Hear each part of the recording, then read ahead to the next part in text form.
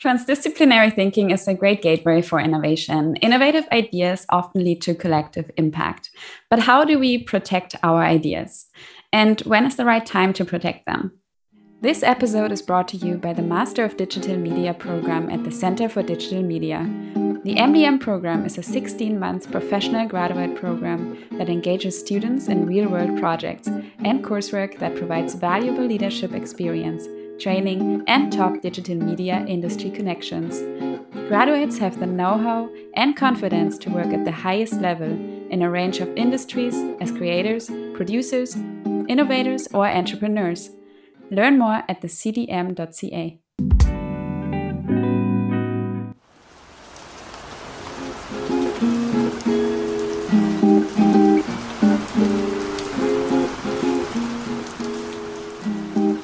Hello and welcome to Raincoat. My name is Isabel. And I'm Sarah. And we are excited to share how academia, industry, and communities can work together on complex problems and improve knowledge translation.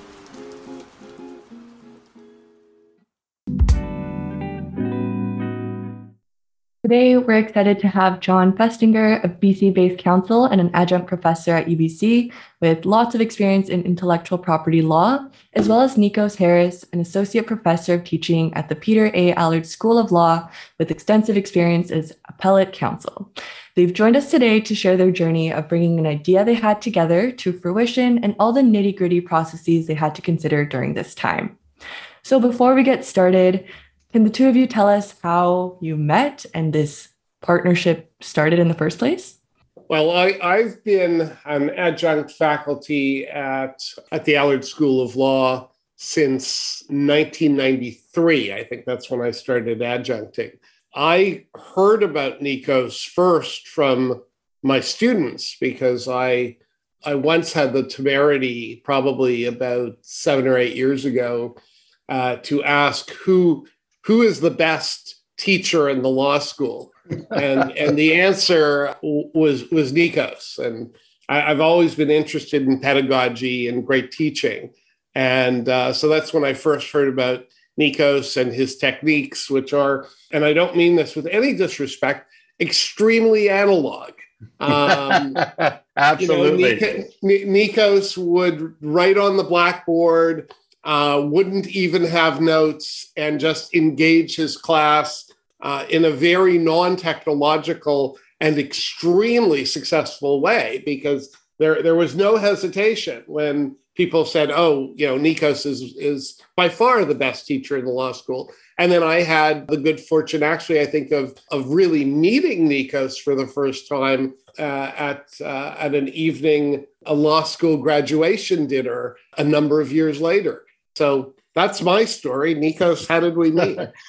Well, John has this legendary status, and I assumed when I started teaching here, I constantly, students are talking about me, the amazing things they're doing in John's classes. John's teaching about 2 or 3 things. I assumed he was full-time faculty here because he's working harder than any of us. I find out it's one of about 17 different jobs he's doing, along with working in a law firm. And, John really started warming me to the idea of technology because I knew he was really on the leading edge, particularly here at the law school. But I started hearing such positive things from students about the learning in his classroom. And I knew John was incorporating a lot of techniques, and it gave me some confidence that there must be a way of incorporating technology and still make it an engaging class, because that's what John's students were telling me.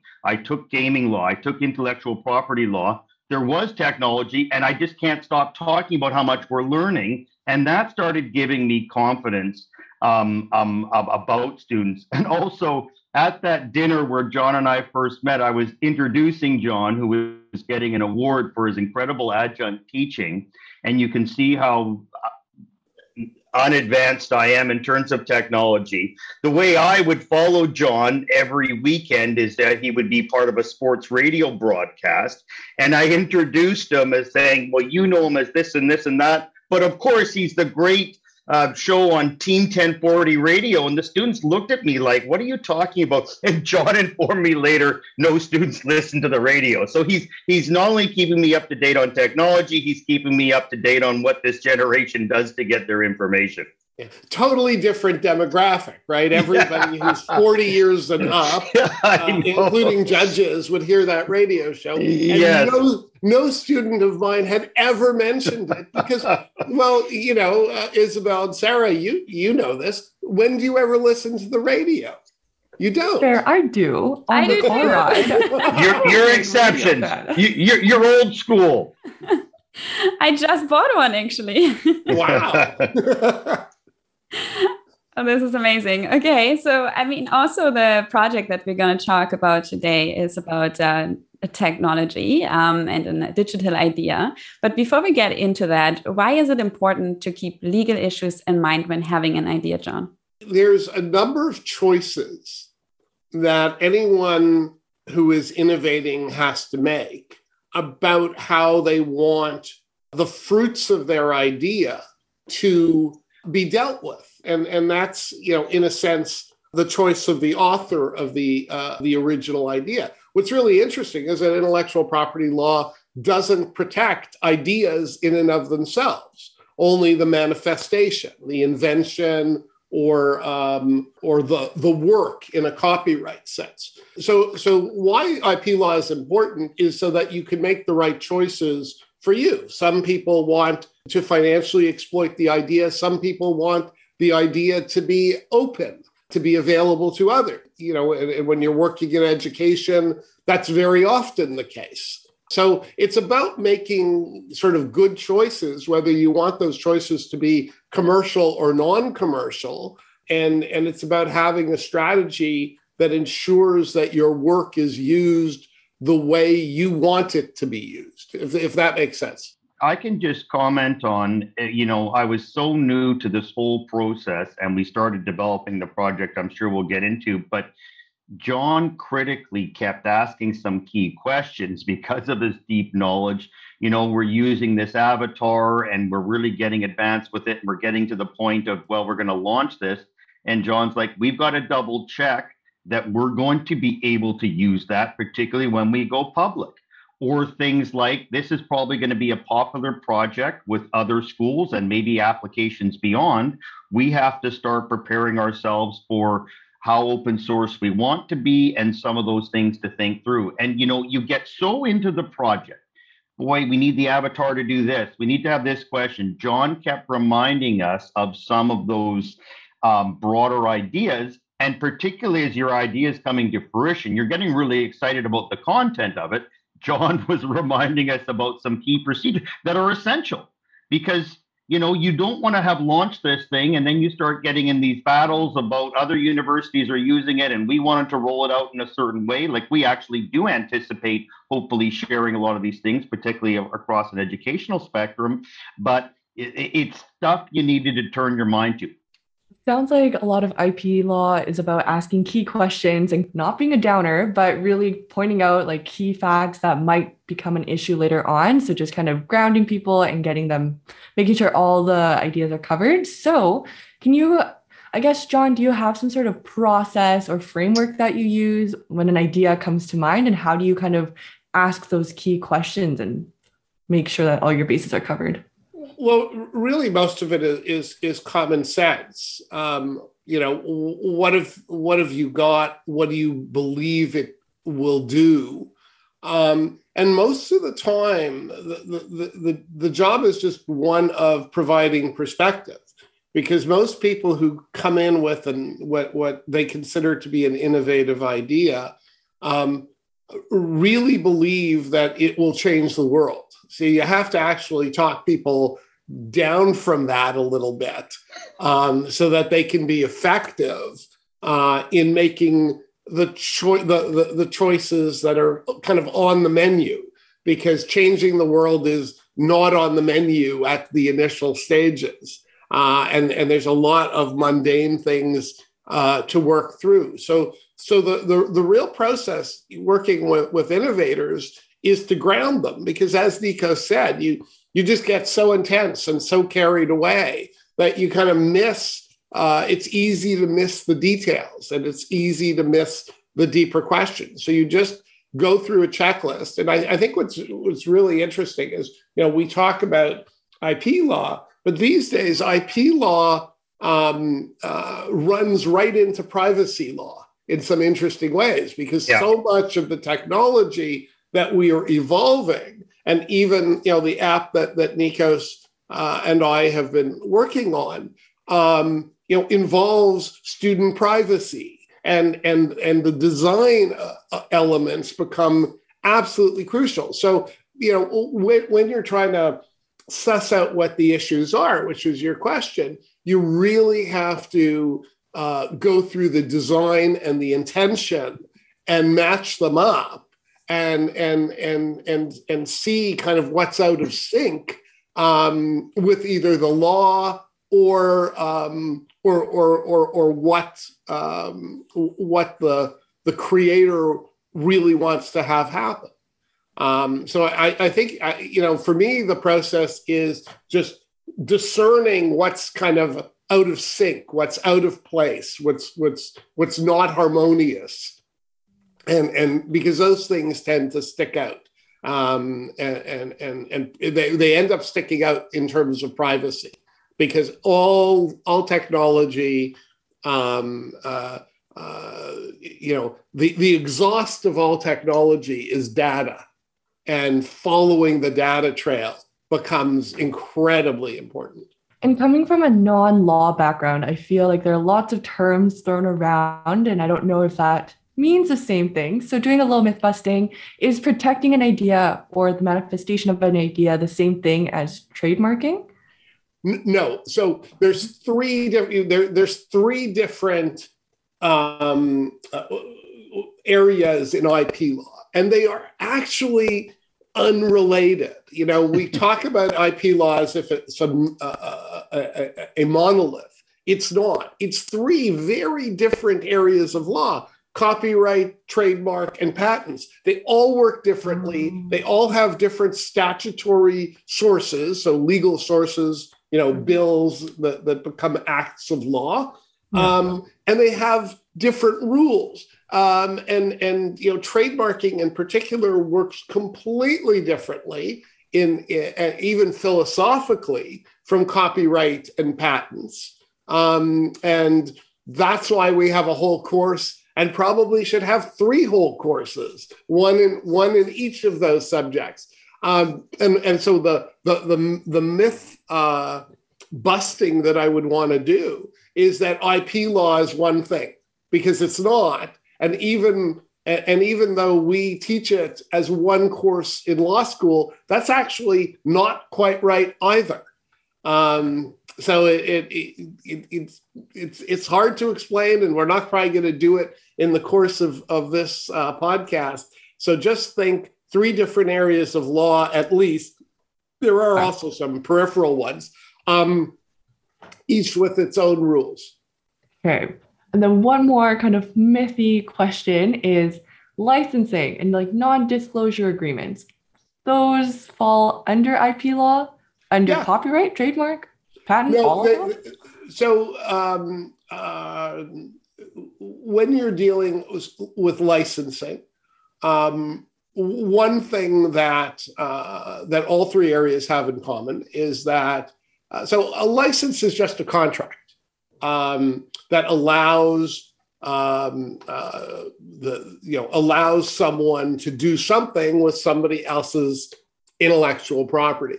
So you can license copyright material. You can license a patent or use of a patent, or kind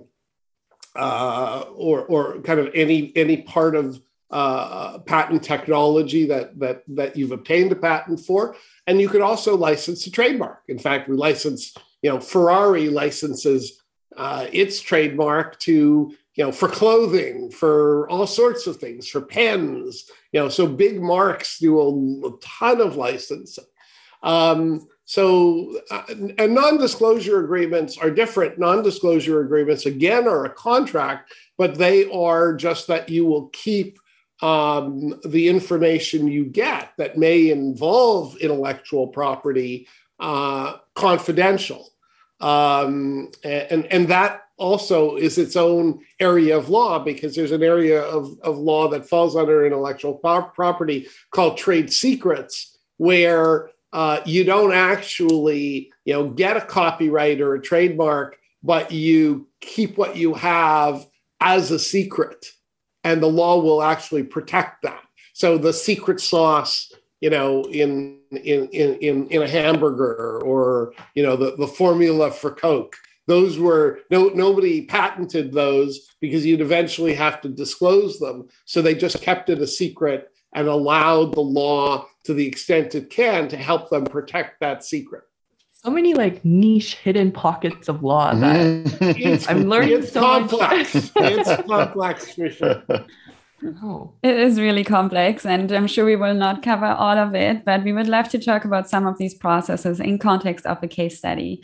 So we would like to talk about Virtual Moot. Nikos, can you tell us what Virtual Moot is about, what it means, and why did you think it's special to be part of? Yeah, and one thing we do at the law school, where we're trying to obviously teach people a lot of substantive law, we're also trying to have them the chance to engage in experiential activities. Well, they'll actually be able to mimic the conduct of a lawyer, to be able to go through an actual hearing process, which actually teaches them a lot about procedure. And it's a great way to learn substantive law, to actually not just make the argument in an exam or in a paper, but to make your argument before someone who's a decision maker.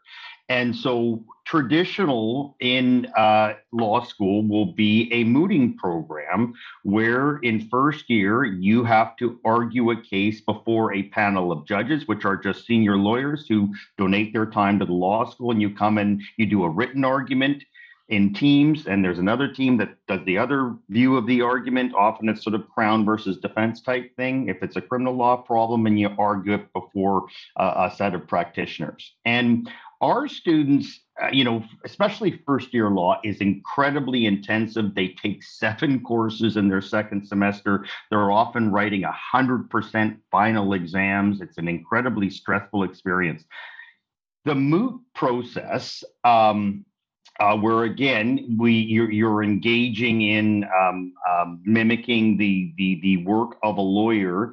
It's pass fail. If you do a decent job of it, you're going to pass, but it tends to be one of the most stressful things a student does in first year. If you think back to your first year experience, you kind of have a hazy recollection of that one exam you had some trouble with.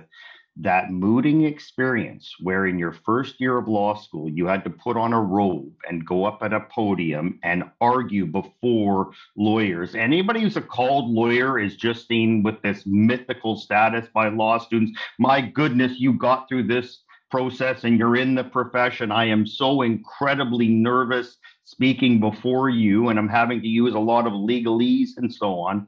And it was, we would constantly hear from students. They found it an incredibly useful experience. We found it taught them a lot. They actually finally felt like they were a lawyer for a moment in first year law, but it was one of the most stressful things, including, even though we would try and be supportive of students throughout this process, we would actually be at a place where some students would physically have difficulty starting their submission, or in the middle of their submissions, we'd have to take a break while they were just under such a stress load, they needed to take a break and come back and finish. And that's okay. We would tell them that happens in real court too.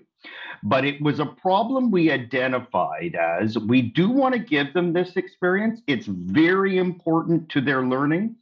It's very important to finding out that you might actually be interested in litigation, but you didn't know that till you had the chance to do the moot. How can we better support students through this process? And it's interesting, we were throwing around different ideas. We did mock demonstrations in front of the students, so they actually saw some upper year students debating. We tried to give them more resources, but I think there was a feeling that students needed a better tool to be able to lower that stress. And maybe on that note, I could go over to you, John, because John, it was your insight into some work with exposure type therapy that gave us this idea of let's give students an opportunity in a safer virtual setting where nobody's watching to be able to practice their submission in an atmosphere that's not unlike what they'll be coming and doing in a week or two. Well, sure. Happy to talk about that. I'm an academic in residence at the UBC Emerging Media Lab. And as part of that, they put on various seminars with actually other universities across Canada. And I was listening to a talk by Professor Stéphane Bouchard, I think of Université de Montréal and the University of Ottawa. He's a psychologist, and he was talking about the uses of virtual reality in therapy. And he was giving various exposure therapy examples. You know, if you have a fear of heights or a fear of flying, exposure therapy means they take you up in a plane. Now they can take you up in Microsoft Flight Simulator and virtual reality.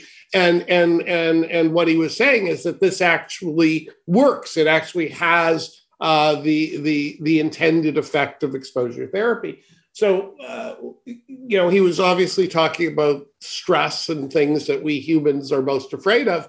And immediately, for reasons that Nikos explained, I went back to law school and remembered that the most terrifying thing in law school by far to students is the first year moot. And I was terrified by the first year moot as well, until I did the first year moot in 1977, I guess it was. And I loved it. I went, it was a huge turning point. And all that terror and all that fear was needless. So the very basic thought was, well, I wonder if we could create an app that that kind of used the exposure therapy technique, or reframed just practice, in a virtual environment where you're being asked, realistic questions. Could we do it as a practice tool, in an app that would allow students to at least get used to some parts of the environment and take the threshold of fear down some? So that's really what it was. And through EML, through the Emerging Media Lab, they sort of have a student co-op program. The deadline was literally that day. So I put something in. I called Nikos or emailed Nikos with kind of all the details and asked whether it was viable, because I would withdraw it and not take up somebody else's space on a project. And Nikos thought it was a good idea. That's how it started. So Nikos, earlier you mentioned that, you're a very analog, paper and pen, traditional. So how did this project change the way you think about using technology in law, if it changed anything at all? Yeah, and my suspicion was using technology for the sake of technology. I'd done some research into using a lot of technology in the classroom. I saw it could be useful. I also saw it could create up competing pathways where the students trying to listen to the lecture, but then they've got dense PowerPoints, and then they've got a clicker they're using, and so on. So I was somewhat skeptical. Also, you're always skeptical of things you're not good at, right? So it's a great defense mechanism. Well, I'm doing this on a principled basis, not because I can't figure out what button to click. And so I went into this a little bit nervous, but knowing how successful John had been in carefully incorporating technology. And that's one thing I learned in my research, that if you do it on a careful way and you're sort of checking in and looking for feedback, it's much more likely to be successful. And so that gave me the confidence. I knew John had been able to incorporate it in a way that actually made it pedagogically useful and gave a pedagogical advantage to the students. What amazed me in the process, and part of it is we had the EML incredible support doing a lot of the detailed work, but the approach was not technology focused. The approach started with us spending a long time with the EML students and the EML students doing their own research. We need to understand the mooting experience. We need to get detail on not just the physical setup of the courtroom, what students find frustrating about it. So much of the work was analog work before we're even doing anything. And this started getting my interest. These students who are doing incredible work in this co-op are really trying to understand what the objectives are and what the physical mooting experience is like. And because they were doing that research, and then we had, again, I thought this was all going to be about millions of lines of programming, which I'm sure there was behind the scenes. But we were lining up students who had mooted in first year for them to interview. Nothing about the technology. They wanted to understand what was stressful about it, what would have helped you, what did you find the most difficult thing, and so on. Okay, they were taking our non-technology information to start shaping a product that was going to do an incredible job of simulating the actual hearing. Each week, we would give some feedback. Okay, you've got a great thing here, but the judge wouldn't actually do this. Well, the perspective of the speaker actually would be this way. Actually, those questions would sometimes come at these types of intervals. They would come back and obviously using technology, make it so much better of a product. And the better they made it, the less you viewed it as a piece of technology. It was really, for me, realizing the goal wasn't to have bells and whistles because you could. The goal was to create a virtual reality that was, as John mentioned, was going to expose them to the process, but in a safer environment where they could get used to some of the things they were doing to take down that stress level. We also know that students want to practice anytime they want. Okay, our law school, one of the things we did when we built it, we sort of had lots of couches, right? And you'd see a student at 8 p.m. listening to their lecturer, and at midnight working with a friend on their presentation. We wanted to have something available anytime you want it, you're able to do it. But I was incredibly impressed at how the technology wasn't driving it. What was driving it was our objectives. And a second thing I would say that made it meaningful for me and really gave me confidence in the technology. I'm often worried about things taking many, many years to develop. And I find particularly when you get to an academic institution, things are measured sometimes in decades, not hours. And I sort of like quick turnaround. And one thing that became very clear at the start was, let's think about this in terms of first generation and future generation. Okay. And it was an idea to say, let's create a basic product. It won't be perfect. It won't maybe in its first generation being using artificial intelligence. It's going to be things we program in that will happen at certain times. But I really like that because it didn't squelch the idea of a future version, but we all focused on what could we do in a year that would create a usable product. And one thing we found as we went through the process, some things we were able to advance on sooner, but I really like that, again, it wasn't the technology driving it. Well, we want to show off as much as we can. The feeling was, let's create something that is going to be a realistic experience for the students, very close to what they'll be doing in the courtroom. And second of all, let's be realistic about what we create so we can have something out in a year that we can test and get feedback on. And let's not hold back for 5 years because we want to, our first version to have artificial intelligence. Technology in this case really seemed to have enhanced the learning experience, and also developing a new product with technology seems not necessarily predictable. So, at what point in this journey of coming up with the idea, starting to collaborate, at what point did you start thinking about IP? I raised it right at the beginning. I'm an open sourcer, especially when it comes to education. We've talked about that. We've not made a final policy decision, but as Nico said earlier, we want to be able to share this. This was developed at the university for educational purposes with university resources. I've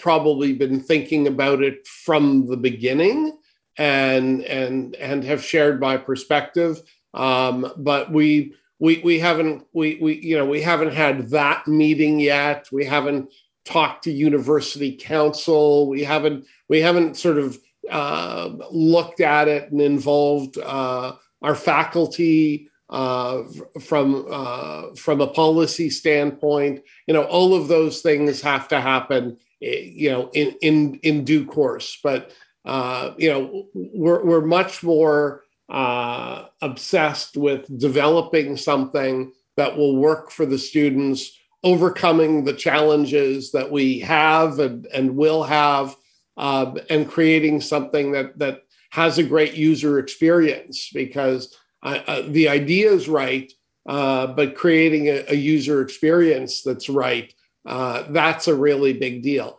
And once we have that, and we know there's really positive feedback and people really like it, that's when you can really start thinking about what you want your ultimate release strategy to be, and really wrestle. I mean, we know what the IP issues are, but really wrestle with them. You don't want to make those, that's another thing I'll say. Clients often want to make decisions way too early before they even, have something. I can remember a client for a new IP, like creating a whole tax haven structure before they even knew that it was actually going to work, right? They were spending hundreds of thousands of dollars to, be in Bermuda and do this and create subsidiaries for something that didn't even exist. So there is kind of a right time to do it.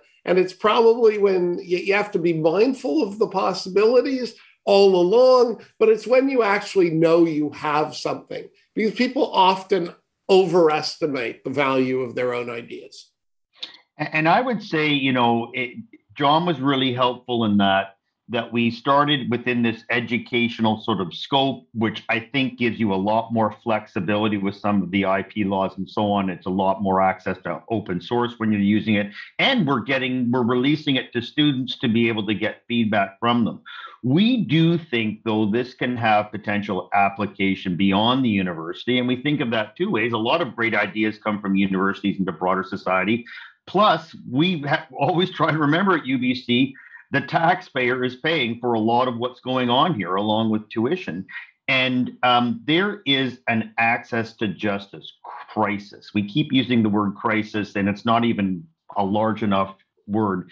Nobody can afford a lawyer these days. In very few circumstances can actually someone privately retain something for ongoing litigation and so on. Pretty well in over half of court cases, at least one side is self-represented, and sometimes both sides are self-represented. So when we got thinking about this idea, we started seeing, and I think it was part of the motivation that, yes, this could be great for students. It also could be useful for society.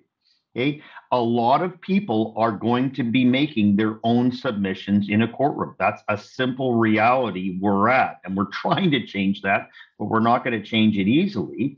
They have so many other things to worry about trying to understand the law, but wouldn't they like to practice their submission in a virtual environment?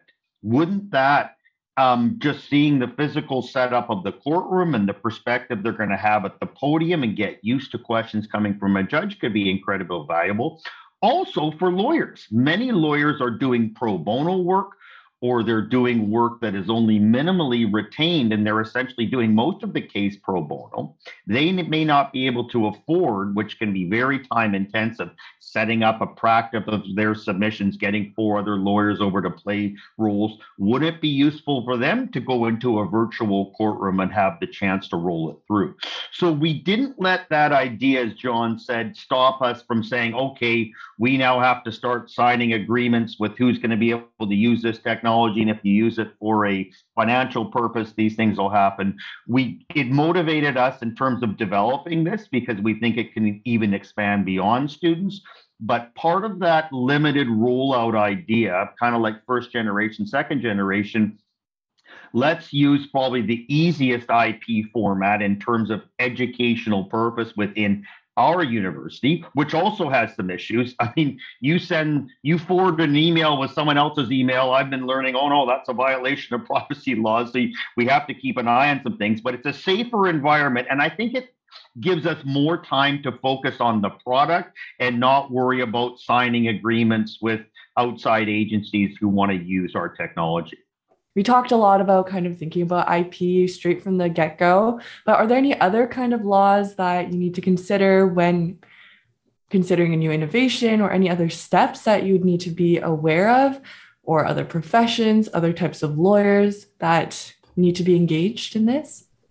Well, depending on the project and who's in it, there are lots of different steps. Do you have a partner who's financing it?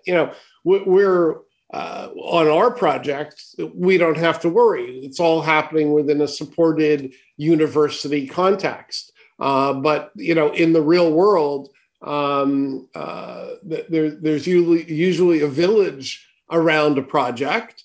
And I would say the biggest one, sort of the nightmare scenario, is somebody pursues an innovation, and I've unfortunately seen this happen, and it turns out to be successful. It turns out to be good, and then they remember that the original idea, happened across a dinner table 7 years ago with their, former college roommate, and now you'll get questions like, do I need to get a release?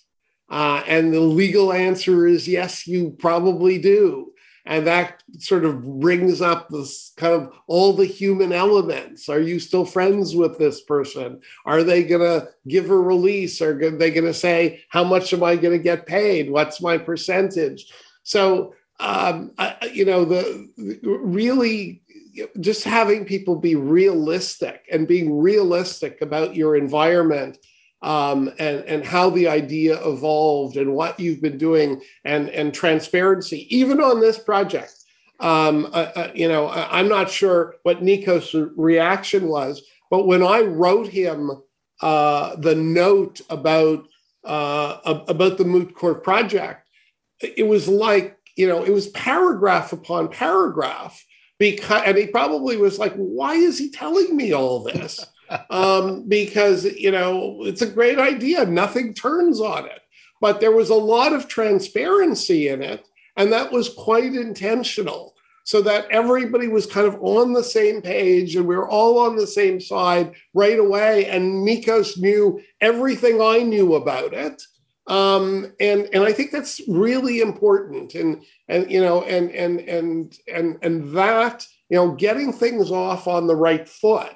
And look, in our case, it doesn't matter. It was courtesy, and it was also selling Nikos on the project and just telling them, it was just verbal or email diarrhea where I was just putting everything on the page.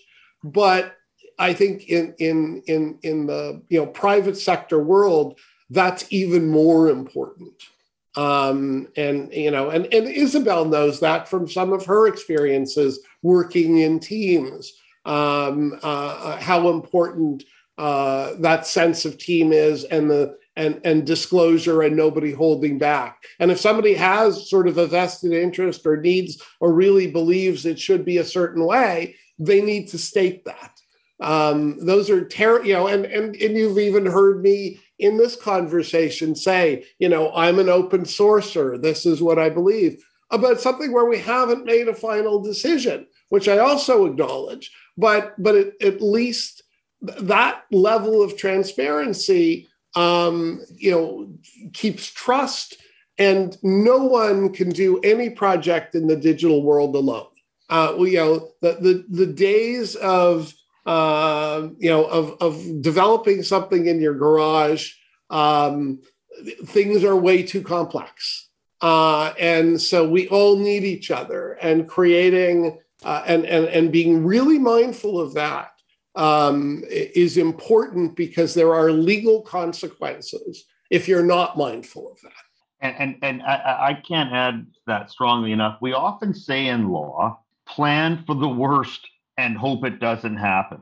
Okay, I think there's so much good energy at the start of an idea, and we don't need all that legalese. We're a team, and we're like Bill Gates, and I'm sure there were lots of things that happened as they got beyond the garage, right? But you plan for that. Okay, what are people's role going to be? Who's going to have creative control? What direction is this going in? And John, as I said, ours was less controversial, but we turned our mind to that early, right? And that really helps out later on if there is some disagreement. Well, wait a minute, we actually have a mechanism that we thought about early on. So it's about planning for something, and if it all stays copacetic and everybody, which it rarely does, I think over time, there's always one different view, and that's great. That's probably part of the creative process, but planning to have a structure in place for something that may not happen, but there's a structure there. Transparency seems to be a big concept to protect an idea with several stakeholders without any conflict, or at least to try to avoid conflict. So comparing that again a little bit to academia and industry, you mentioned that a little bit, John. How do you agree on who has the rights, for example? And what's the difference between processes like that in academia versus industry? Well, in academia, I think there's actually some interesting parallels. In academia, there's a principle of collegiality. And so, the way we've done it as a team. So, all decisions will be made by the team. Nobody gets to take their ball and go home because nobody has the ball. The ball's in the center of the table. We also are subject to policies. There may be some policies at Allard that I don't know about. Nikos is in the Allard senior team, and so it will be on him to some degree to figure out what the policies are, talk to the dean, get any feedback that we may need in terms of deciding what to do on the rights issue with respect to this technology. And then over Allard, we have UBC itself, which is pretty sophisticated in some of these areas. So exactly how we will access UBC, it's quite possible the dean will have something to say about that. Or do we have to visit UBC Council's office? We don't know any of this now. And until we know we have something that others want and is at the level of quality that we are satisfied with, we're probably not going to ask a bunch of people a bunch of premature questions and waste their time. So a lot of it's going to be timing. In the private sector, it's often the investors. There might be a venture capital firm involved, or family, friends and family investors. And so the same principle of transparency and the same principles of trust, what we call collegiality, I think in the business world we call trust, apply. And then again, if somebody takes their ball and goes home, usually the project just fails. I've never seen it actually succeed in any environment when somebody, basically pulls a veto out of their back pocket and says, this is not happening. It falls apart. So, the constraint is that if you really want to succeed at it, you're going to have to figure out 99 out of 100 times how to do it together. The role of in-house counsel is really important. I have no doubt as we get to the final stage, we will go to the UBC counsel office. Even if we don't see an issue, they may see an issue, and that's what they're trained to do. And I would just say, if you're developing these ideas within a corporate structure or even a nonprofit or something, you often have in-house counsel. And I think you alert that counsel sooner rather than later. We're developing this idea within the company. Perhaps you can keep some eye on it. And we actually have an in-house program that where students get to, for a semester, play the role of in-house counsel supervised within a company. Man, it's a challenging job because it used to be you just send that out to expert lawyers. Oh, you're a referral service. Well, now companies are streamlining. No, we want you to do the contract stuff. We want you to do the HR and the IP. But I think you do want to be, if you are lucky enough to have an in-house counsel, letting them know sooner rather than later we're developing it. We may be coming to you, and proactively, you may be telling us a few things we need to keep an eye on as we're doing it. So up to this point, have there been any legal issues that you've encountered so far? And do you have any anticipated legal issues that you're already planning for? Well, I think the one that we spent time on, and you have to spend time on in a university environment, and I would say in a business environment, is user privacy, user confidentiality, and designing for that. That's probably the biggest one we have faced so far, and the one that we have to face if all lights are green in terms of user testing, and we're still a ways away from, it's probably next year's moots where we always plan to have a really usable app. So we're a ways away. But once we know something, then that the licensing issue that we're alluding to, and how we make the product available to others, and on what conditions, will loom large. Those are the two issues. Anything I'm missing, Nikos? No, and I think one thing we may have to turn to, we've already had a bit of interest from some private companies, large companies who I think see the virtual world and the meta universe, and this being a small part of what they might want to be involved in. That's at a point we would be involving university counsel and maybe even outside counsel, because it will allow us maybe to get to generation 6 in 2 months rather than 2 years. But and the university, one thing, I don't do enough work in science, is this stuff, these joint projects are happening all the time. The university actually encourages this, but it's got to be an extra careful process. And I would also say, I would echo John's thing about access. We do, part of the collegial nature of us is not just for students across Canada. I think we will eventually want to make this available to all Moose students everywhere, but we want to make sure that UBC still retains some credit and control over that. That will be, I think, an easier process than if a private company wants to get involved, even not to market it themselves, but to just help us develop the technology in a way that gets them into that sort of work zone, which may be useful for them long term. That's where we would have lawyers papering every part of the process. And Sarah, I just want to add one thing, because it's important, and we have not even done, and we will have to do at a certain point, a patent review. We're going to have to ask ourselves, have we got something here that is unique enough or put together in a unique enough way that it is patentable? And if it's patentable, what are the consequences of that? It would presumably be a university patent. But again, none of that's been worked out yet. We're just working on the project and trying to make it successful. And there will be a time in the next year where we may want to go to University Council and get an assessment of what we have.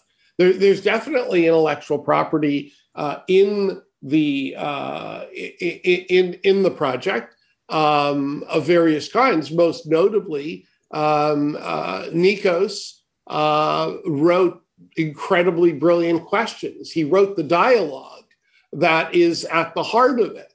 And copyright's automatic. So that's Nikos's copyright. So there all of these questions, there is a time and a place, and we are approaching that time and place. But there's no point in over planning unless you know that you've really got something and you can define what you have. We're still in development. So as long as we're mindful of the legal possibilities, it's probably prudent to just wait for the right time. We'll be right back after our sponsored question of the episode. John, you are also faculty at the Center for Digital Media. What excites you about working with Master of Digital Media students as an IP lawyer? Well, I mean, what's exciting is students who are innovating all the time. I mean, that is the pedagogy and the educational menu at the CDM is constantly innovating, constantly creating digital possibilities. And so people come up with really interesting ideas that from a lawyer or law teacher point of view, because I'm approaching it really as a law teacher, as faculty, it can be just really challenging and really, really fun, because we're talking about people coming up with amazing ideas that actually get implemented in the real world. I don't know, 30-40% of the time. So many student groups go on to become businesses or take a shot at the entrepreneurial path. So that's the most fun, is that there's always something new and different that the students will come up with that no one has ever thought of before, or certainly I've never been asked, how does the law impact this totally different idea? So it's very challenging and it's very fun for me. So something I wonder in this context, how does law keep up with innovation while society is evolving so fast? So how can you apply a law that was written a long time ago to digital and new evolving technology and products? I'll take that one to start, and Nikos may want to add. The basic ways are law reform. So we do see laws change and legislatures change laws, especially in the digital era. And we're seeing, right now, all sorts of demands around changing laws for reasons of privacy and surveillance and the intrusion that social media in particular has into our lives. So we do change laws. Judges, and courts, sometimes appear to move slowly, but they don't really. They wrestle on a regular basis with evolutions in technology. And by the time we get to the Supreme Court of Canada, and yeah, I'm not saying it's instantaneous. It takes a few years for the corpus of cases to come up, and for the courts to give direction on them.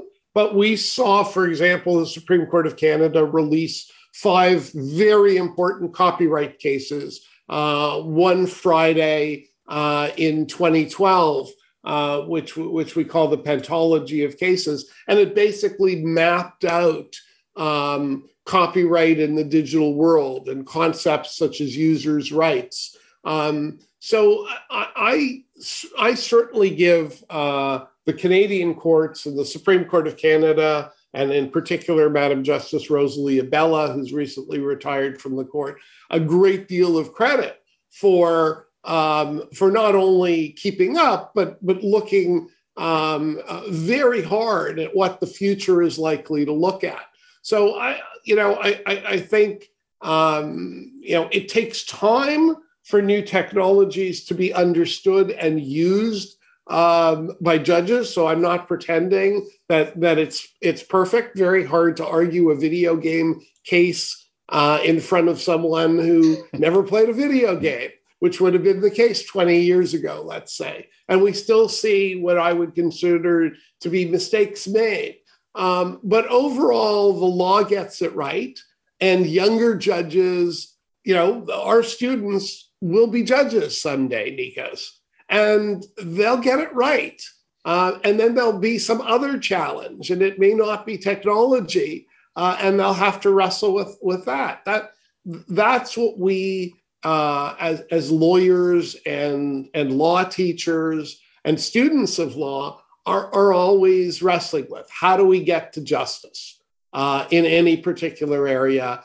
And just like evolving technology or innovating, it's an iterative process. There's a lot of individual steps. There's a lot of pivoting. There's a lot of trying to get it right.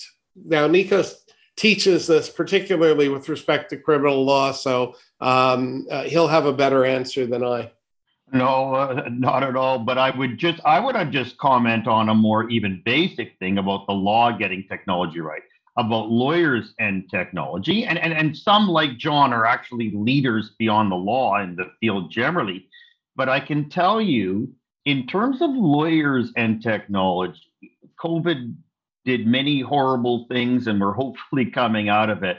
I can tell you it forced lawyers to start looking at technologies that were there, and there simply wasn't the impetus to use them. Okay, I just think of, and again, when no one can afford basic legal services, okay, going out and seeing a client in Toronto and the airfare and the taxi and the hotel room and booking a boardroom and, following up with some witness interviews, okay, and a client who just can barely afford the basic trial and looking at these costs, I think this sudden realization that we have this thing called Zoom or a million other programs, and we can confidentially meet and see each other and have an exchange. And by the way, be showing you documents as we're going through this on a split screen.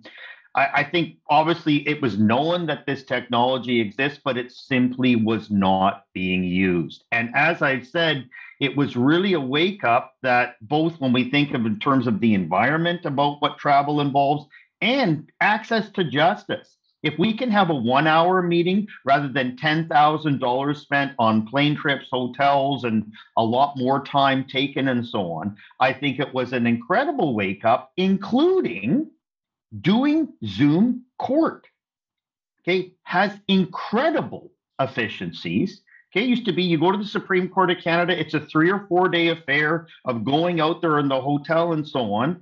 And in appellate proceedings, I think where you're judging the credibility of a witness and you're cross-examining, it's controversial whether Zoom can essentially pick up on some of those nuances. Okay, appellate proceedings are essentially no witnesses, just arguing the law before judges.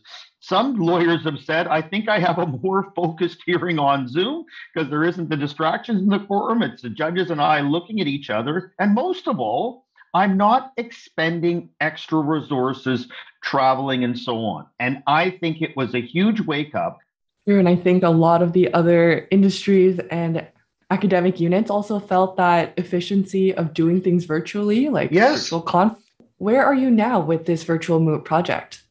Well, we're kind of at the end of what I would call the pre-alpha stage. We have something that is very rough that students could use if they wanted to. that needs a lot of work on kind of the user experience end and a lot of smoothing out. And I think we have a pretty good sense of what we need to do and where the unevenness in the experiences might be. So we really have to get student testing of the actual app. That's how I see it. Over to Nikos. Yeah, I think we've got a good basic product that could actually help students now, and that help keep me motivated, right? I think we will have something for next year's Mooters that will be there. One thing that's interesting for me, and it's something I constantly say at our meetings, I have no idea what the technological implications of asking for certain changes. So I'll constantly be saying, could we change this? And please let me know if it's a big deal. And, sometimes my instincts are right. Changing colors, changing questions, well, that's pretty easy. One thing I was surprised in, and this is just a small example of what we deal with, the essence of moot court, the essence of real court is not making your presentation. A judge will immediately come in with questions, which are the most vital part of it, because this is the judge saying, this is what I'm interested in. This is what I may decide your case on, and I want your answer to this particular challenge I have.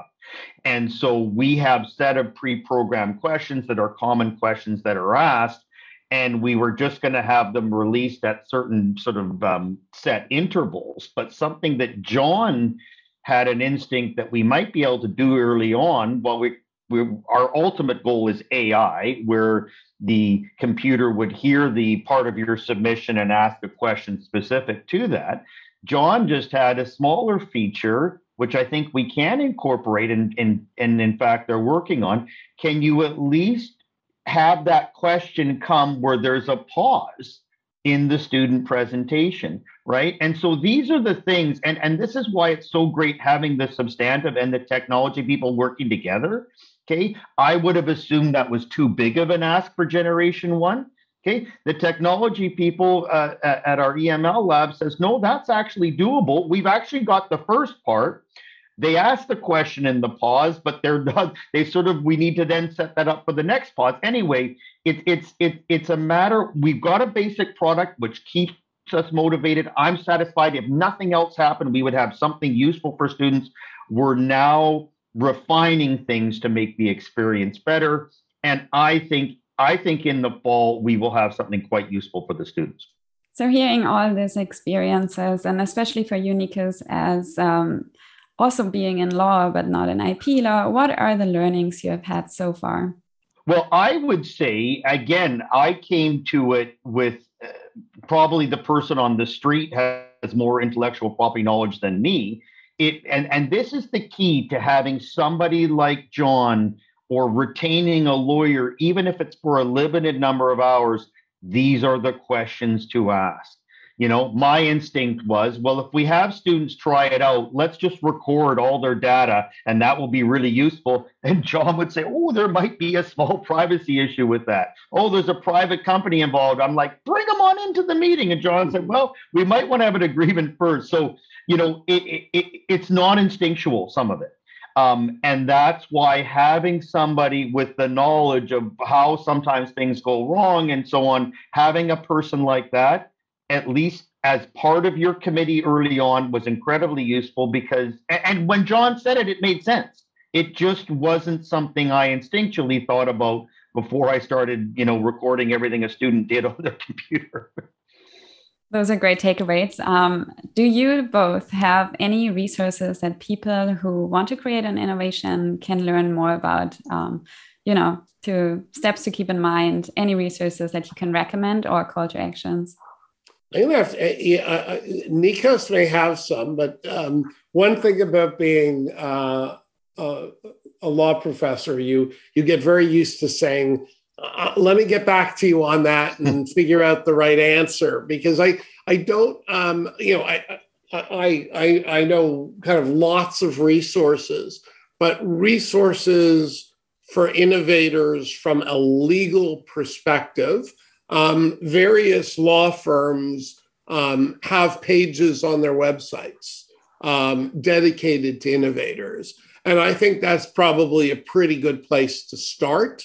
I have not seen, and this is what I would research, I have not seen a great legal blog for innovators